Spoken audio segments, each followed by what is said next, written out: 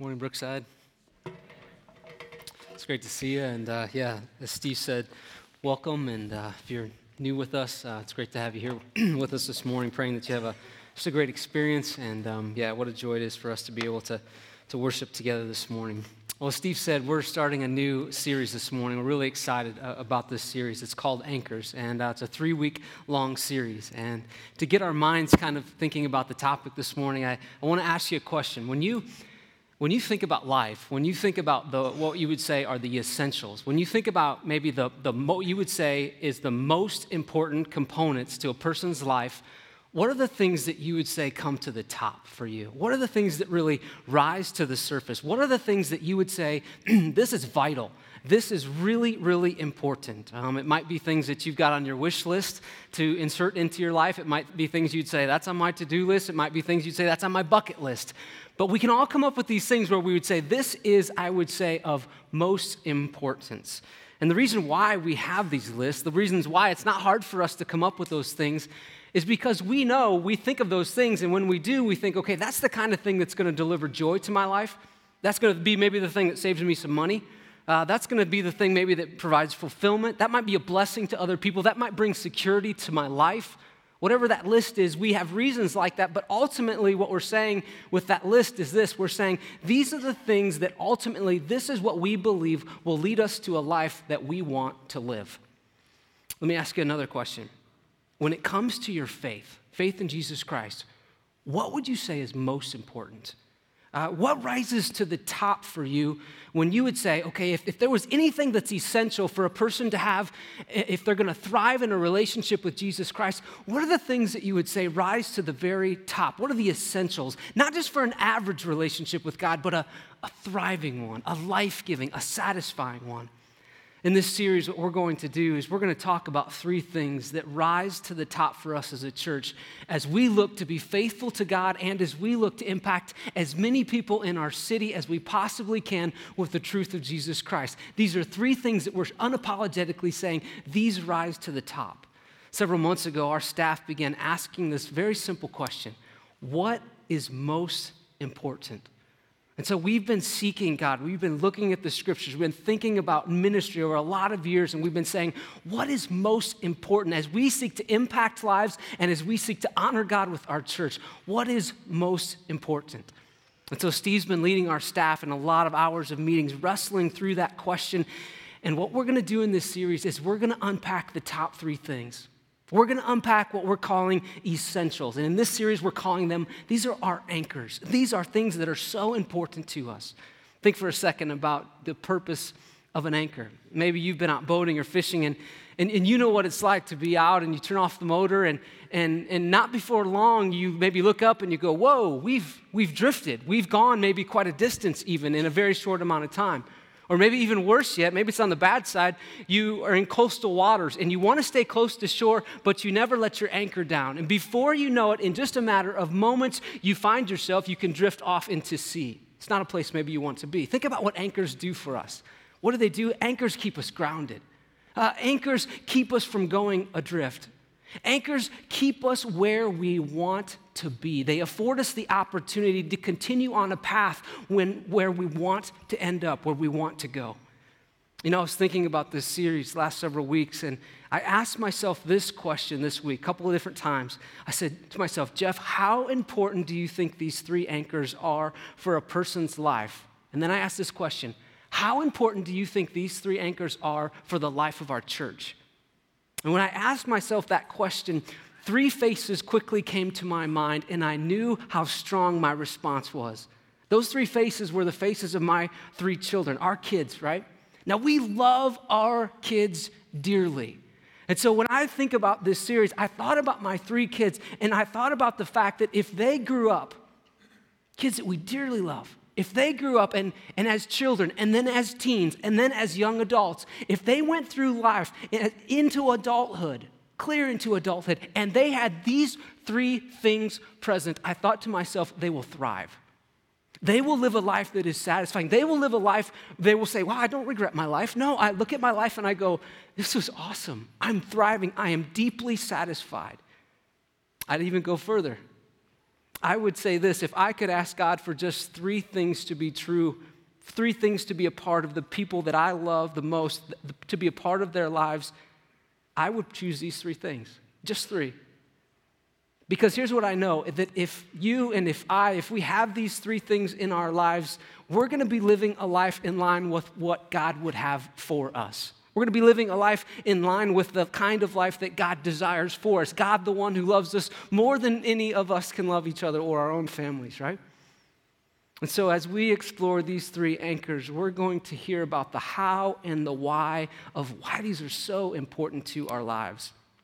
So with that said, with that as kind of a setup for really the weight of this series, would you pray with me? We're not going to pray just for this morning, but let's just go to the Lord and let's say, Lord, would you bless this entire series and would you do something strong in our church? So let's pray together. Heavenly Father, we thank you for this morning. We thank you that we can worship you in this place.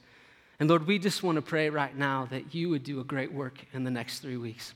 Lord, we love you. We trust you. We come to you with open hearts this morning. We pray this in Christ's name. Amen. Well, let me unpack for you a little bit where we're going with this particular series. These three things that rise to the top, essentials for a thriving relationship with Christ. I want to tell you what they are. Here we go. Three things: that we would, number one, worship Christ. Number two, that we would live in community. And number three, that we would be the kind of people that we are on mission. First, that we would worship Christ, that we would live in community, and that we would be on mission. This morning we're going to talk about what does it mean to worship Christ, really, and then why is it so important. Next week, as Pastor Steve said, he's going to dive into that whole topic about why it's better to not do life alone. And then the last week, we're going to look at what does it mean to live on mission. What does it mean to live with no regrets, to live a life where we say there's a purpose greater than just serving myself? So I promise you, you're not going to want to miss a week of this series. So this morning, what does it mean to worship Christ? Now, when you think about defining the word worship, things might come to your mind like it means to exalt, it means to adore, it means to lift high, to raise, maybe to honor. But really the starting place for us this morning really needs to be in asking the question, very simple question, but important, why?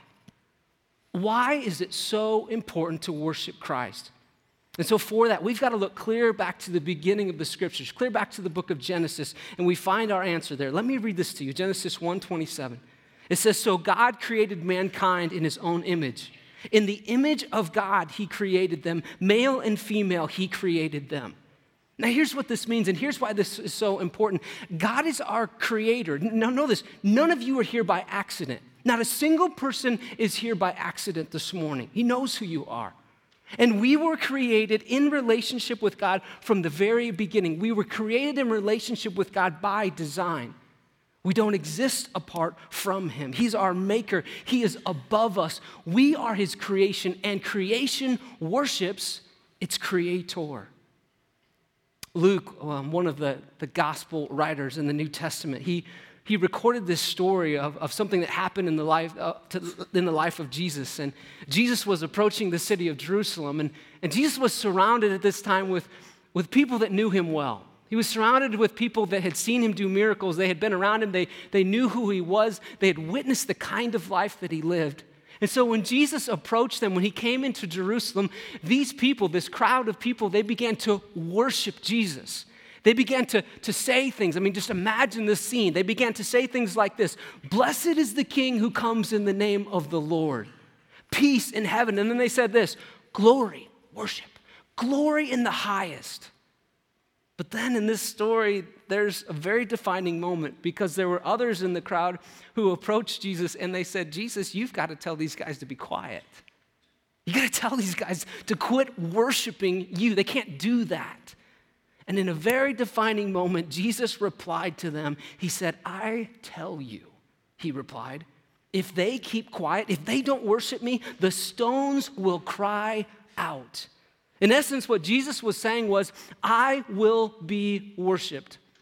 Whether it's my creation, whether it's people, whether it's even these stones that I've made, Jesus was making it very clear, I will be worshiped.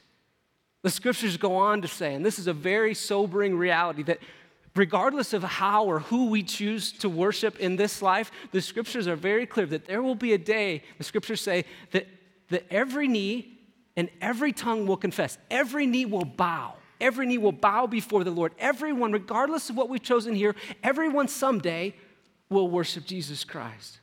These people, though, in this crowd, what were they doing? They were doing what they were created to do, worshiping their Creator. Now, they had the order right, but when that order gets messed up, when God's creation doesn't worship the Creator, but when the creation worships other created things, things go south. You know this. Things get messy. People get hurt. People get let down. People take bunny trails away from the thing that would bring them greatest satisfaction in life. We all know that this is true. I think we'd easily agree to this. We all worship something. We all worship something. It could be a relationship, could be a possession, could be your kids, could be a career path, could be a hobby. We are all experts in worship. We are experts in worship. And we are all worshiping whatever gets the longing, whatever gets the highest satisfaction in our hearts. Let me give you an example of this. There was a prophet named Jeremiah in the Old Testament. And this prophet, Jeremiah, he stood among this people, and he had a really tough job, really. He had to deliver a message from God to a group of people, but it wasn't the kind of message that you would look forward to giving. It wasn't good news. It was the kind of message that you wouldn't want the Lord to speak to you. But one thing was for sure, it was honest. It was very straightforward. You can appreciate that. The Lord looked at this group of people. These were people, though, that had once found their greatest satisfaction in God. They had been a group of people that they were wholehearted worshipers of God at one point. But he looked at them and he said, we've got two problems. And he said to them in Jeremiah chapter 2, he said, they have forsaken me, meaning this, they have gone their own way. They have worshiped other things. Later on, he said, they have as many idols as there are cities. They've got all sorts of idols. They've got all sorts of different things that they've created that they're worshiping, that they're getting their greatest satisfaction from.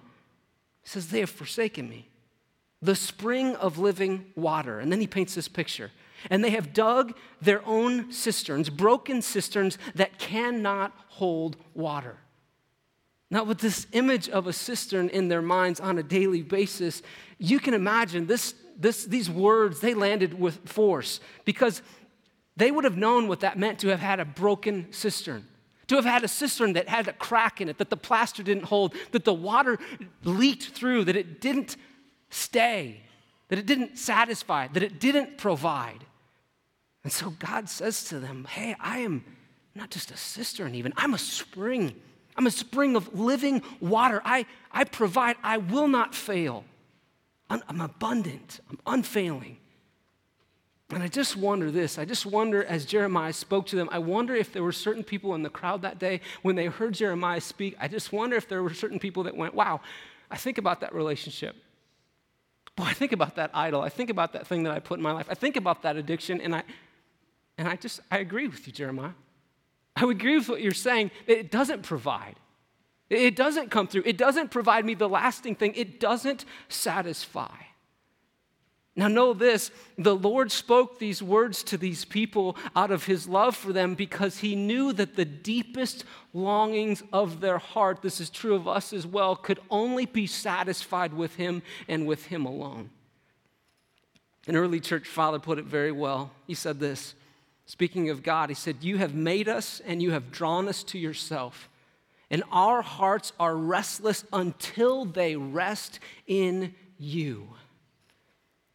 You'll hear people say things like this. They'll say, people that are following Christ, they'll say, when I began to follow Christ, there were certain things that before that, they used to look so appealing to me. I mean, I can relate to that myself before I knew the Lord.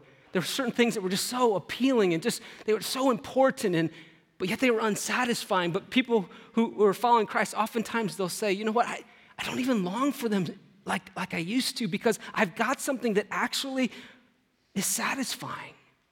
And what they're proclaiming is that they're finding and they're expressing their greatest satisfaction in God alone.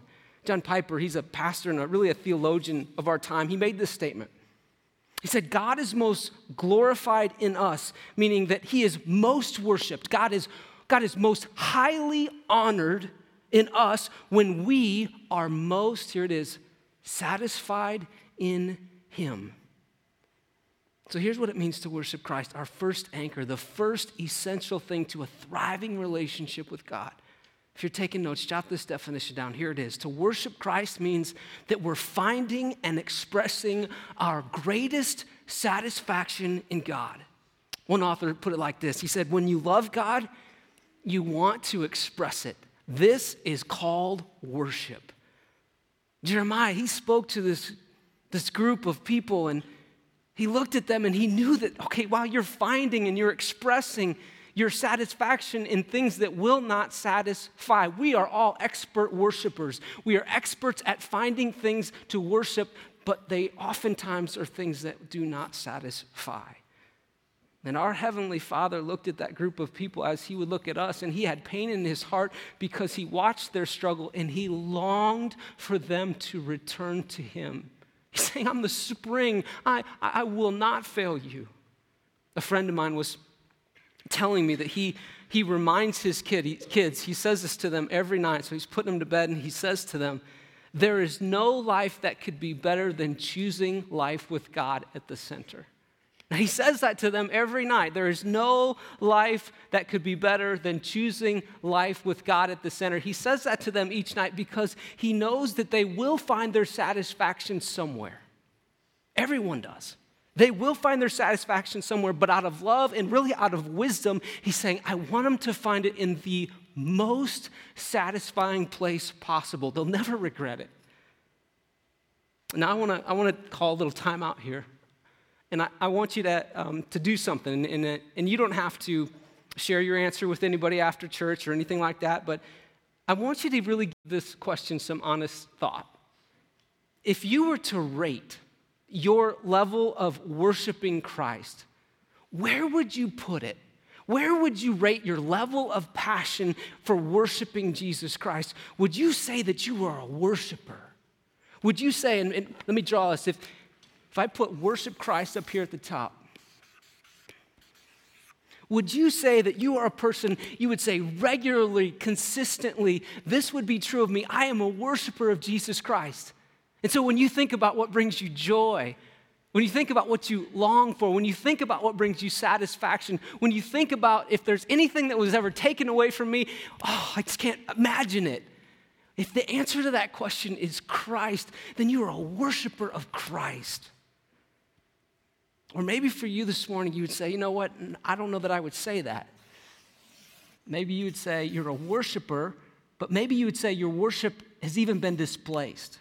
You would say maybe we would all acknowledge that. I think that we are worshipers, but maybe you would say, I don't know that it's Christ, but you can fill in the blank. You would say, that's the thing that gets my affection. That's the thing maybe that brings me most satisfaction. Or you would say, when I think about worshiping Christ, I think I'm down here, and I would say my worship of Christ seems flat. It seems a bit forced, a bit routine, a bit obligatory. It's hard to kind of muster it up. Or you would say, you know what, I can name very quickly the thing that I place in this box that's not Christ, it's something else. And you would say very quickly, that's the thing for me. You know, when I think about this and I think about what's it like to be down here and what's it like to be up here, the big difference is this. Up here, what you're saying is I find and I express not just some satisfaction, but I find and express my greatest satisfaction in God. And I've got to tell you, when I think about myself and when I think about all of us, I don't want any of us to be down here. We don't want to be down here because down here doesn't satisfy. So this week we've been asking the question, okay, how do we get from here to there? How do we get from a place where we would say, okay, I don't want to be there anymore? How do we get to a place where we would say, I am satisfied? I am investing my life in things that will have a return, big time. I am living a life where I'm fully satisfied in Christ. So how do we get from here to there? How do we cultivate, in a sense, you could say it differently, how do we cultivate really a heart of worship? And so I want to just go this route now. I want to give you 3 opportunities, 3 things that in your life, in my life, in our private lives, in our corporate, 3 things that you could say very practically, this is how I can cultivate a heart of worship, a heart that is most satisfied in life and in God. So let's look at each. Let me tell you what these three areas are. The first one is this, personal time. We're going to talk about what does that mean, personal time. The next one is corporate time, what we do together. We'll talk about that. And then the last one, we'll explain this in-between time. So let's look at each. Here's the first one. How do we cultivate a heart of worship? How do we find the greatest satisfaction? Here it is. In order first to have greatest satisfaction in Jesus Christ, we've got to know him. Well, we've got to know who he is. We've got to be able to hear from him. You and I have an opportunity, personal time. We have an opportunity each and every day to do this. And you've heard this before, to sit down, to open up a Bible, and to read it, and to let God speak into us. And when that happens, here's what takes place. We get directed. We get guided. We get reminded. We get little warnings that say, stay away from that, go this route. We get little remindings, okay, here's who you are. Huge things. I was meeting with a small group of young guys this week on Tuesday morning, and we were sharing what we've been learning and whatnot, and they just finished the New Testament, and now they've begun the Old Testament together. And one of the guys spoke up, and he got out his little journal and was sharing different things that he's been reading, and I just sat there, and I just thought to myself, okay, think about this. This guy is he's worshiping God with his life. And I thought, okay, how's this going to play out for him? Let's say he keeps this up. Let's say, what's this going to look like for him in 20 years or so? Think about that. He's worshiping Christ. Don't miss this. Potentially the most important habit that you could put into your life in 2014 is this. It's to have a daily time where you connect with Jesus Christ, where you worship him, where you open up his word and you read it. Pick a place, pick a time, and enjoy your heart meeting with Jesus Christ. Can't replace it. That's personal time. Let's look at the next way that we can cultivate a heart of worship, a heart that says, I am most satisfied in Jesus Christ and God alone. Corporate time. This is what we do when we all come together. This is a practice that the church worldwide has been doing the last 2,000 years. Get this, over 300,000 churches in the U.S., millions around the world, different continents, different cultures, different languages, different ethnicities are all doing what we're doing this weekend. They've gathered together and they are worshiping Jesus. I mean, it's happening in all sorts of forms, from those that are doing it in secret, maybe in a place like China, to churches that are meeting in a prison, to churches that are meeting at a school, to a theater, to a church meeting in a home, to churches meeting in an auditorium. And for about 50% of that time, these churches are all doing the same thing. They are worshiping God through song. I can't tell you how thankful I am. I was thinking about it again this morning, sitting over there as we were worshiping. I can't tell you how often I think to myself, I am so grateful for Rob Hockney and the way that he leads us in worship week after week. Because here's the thing, Rob knows worship is not about him. It's about Jesus Christ. And so what does he unapologetically call out of us? He points us, worship Jesus Christ because he is worthy. I love that. That's a blessing. Throughout the scriptures, we see this pattern that the people of God, they worship through song. We see it in the Old Testament. We see it in the New Testament. It wasn't Rob's idea. He's smart, but he didn't come up with that one, right? This isn't novel to Brookside. Think about this. In the Old Testament book of Job, it says that when creation was being formed, that the stars and the angels and creation, it sang worship. When the Israelites, when they were delivered, right, when they came out of bondage, the people gathered together, and what did they do? They sang. They sang. When David had this battle with Goliath, the people got together and they celebrated, but they just didn't throw an ordinary party. They threw a big party, but then they worshiped. They sang. When the angel Gabriel, that angel appeared to Mary, and said, Mary, you are young and you are a virgin. You are going to bear a son. When Mary got this news, that would have floored her. In a lot of ways, it would have just, can't imagine. What did she do, though, afterwards? She sang. When the announcement of the coming of the Messiah was delivered to these shepherds, these frightened shepherds, what did the angels do? They sang. In Matthew chapter 26, the Lord's Supper happens. Jesus is about to be executed, and this group of people that are his followers, they're gathered together, and what did they do in response? They sang.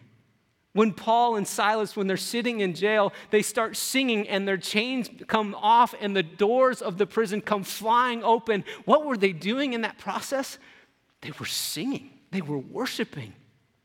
And I've got to think that out of all of those examples, there were some poor singers in the crowd, right? The Bible closes with many angels in songs of worship. It's all over the scriptures, all over. I want to read to you Psalm 100 because this psalm is all about the hows and the whys of worship. Look with me at this. Verse 1. It says, "Shout for joy to the Lord, all the earth." Now, think about this. It's not reserved. It's not like hold back. It's shout to the Lord, all the earth. It's expressive. Verse 2, "Worship the Lord with gladness." You could insert here, worship the Lord with a heart that's counted its blessings. Life will be tough, but we can count blessings still. It says, "Come before him with joyful songs." Why sing to him? Why worship? Look at verse 3. "Know that the Lord is God. It is he who made us. We are his people, the sheep of his pasture." Now think about this for a second. We are his. You belong to God. You are not alone. You are his. We are his people. Talks about sheep there, and our view of sheep isn't too great, and that's okay, but think about this. What does a good shepherd do for sheep? It lays down its life. It protects them. This psalm isn't about the sheep. This song is about the shepherd.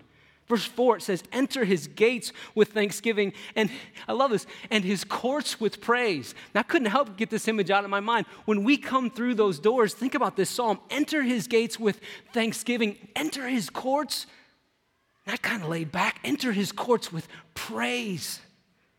It's as though we're saying, this is thank you time. It's as though we gather together after a week of life and we say, this is thank you time.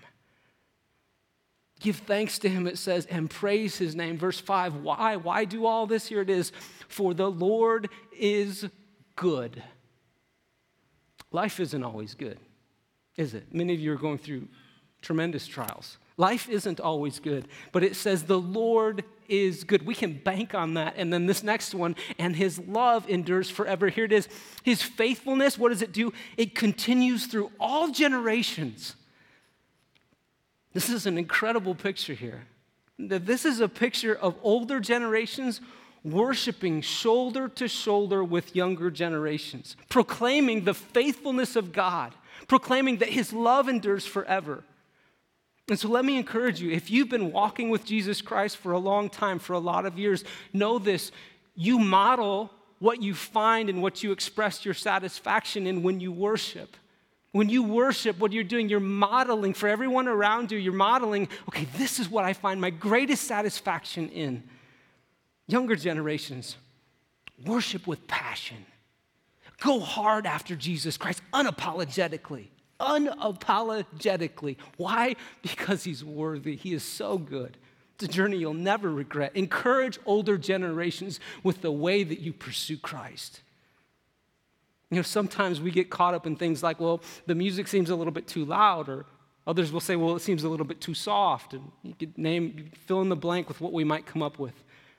But remember this, it's not about us. It's not about us. Worship, it's about him. It's about the one whose love endures forever. It's about the one who's been faithful from one generation to the next generation to the next generation. That's why we worship. When we come together, and this is no small thing, what we're doing is we are declaring after a week of life, we are declaring that we as a people, that we're not going to worship our stuff, that we're not going to worship the accolades of other people, that we're not going to worship our career, that we're not going to worship our bank account or our security. We're saying we're not worshiping those things. We're coming through those doors, we're entering the gates, and we're saying, out of thanksgiving, I'm going to have some thankful time right now, and I'm going to worship God because he's worthy, because his love endures forever. He's amazing. He's worthy. Take one last turn with me. I'll be really brief on this one. The other time that we worship God, the other time where we say, you know what, I'm going to find and I'm going to express my greatest satisfaction in Christ, it's in the in-between times. Lots of times we can get pretty tactical with our worship. We can think, well, it is when I open my Bible, that's worship, and it is when we come to church. And we can put those things in some pretty small boxes, but think about this for a second. If we do that, we really limit some major opportunities to find and express our greatest satisfaction in God alone. Think about the in-between times. You can worship Christ anytime. You can worship him at work, at home. You can worship Christ when you're talking to a friend. On Thursday morning, I was coming from an early morning meeting, and I was driving east on L Street, and the sun was rising. And I'll tell you what, that was my peak worship moment of the week. That was in between time. It wasn't planned. When you seek God, whatever it is, when you seek God, when you live in relationship with him, that's worship. You know, you might be here this morning and you hear all these things about worship and you can identify this really easily, and maybe even you would say, I've got a major roadblock to worshiping Christ in my life, and it's been in your mind since I started talking. And I want you just to be encouraged this morning because God knows what that is. He knows very clearly. And my prayer for you this morning is that you would have a conversation with God and then you would find freedom. And the way that really we all can really worship Christ this morning is built right on this reality. It's because each and every one of us are forgiven. Each and every one of us are forgiven. We can be forgiven.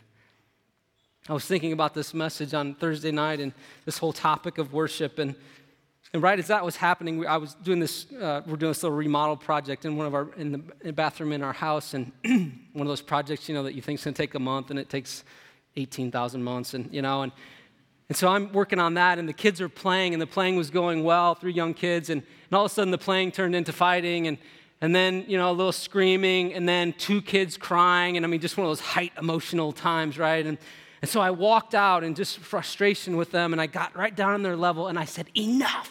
But I didn't say it like that. I didn't say it quite that pastoral, you know. I said it with a little bit more emotion, and so I apologized to them and whatnot, and we talked about it, and then later on, about 10 minutes later, I was back on the project, and I said to my daughter who was in there with me, I said, Ashlyn, I just hate it when I do that.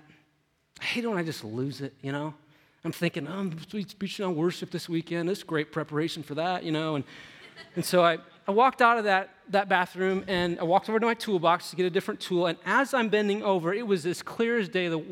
I sensed the Lord whisper to me, Jeff, you can worship me anytime because you can be forgiven. And I just want to say to you this morning, probably the greatest thing that we look to God and we say, God, are you worthy of worship? Yeah, you're worthy of worship. Why? Because at the end of time, my sin does not need to count against me. I can worship Christ because I am forgiven. We're going to take communion this morning, and communion, what that is it's a way for followers of Jesus Christ. It's a tradition that's been happening for thousands of years where we worship Jesus, we remember his body when we remember his blood. We remember his body that was broken, and we remember his blood that was poured out on our behalf. And so what we're going to do is a little bit different this morning. We're going to give you some time, and you're going to take communion on your own. And I just want to remind you, as those trays go around, make sure you reach down deep, grab 2 cups. And parents, you use your own discretion as you lead your families through this.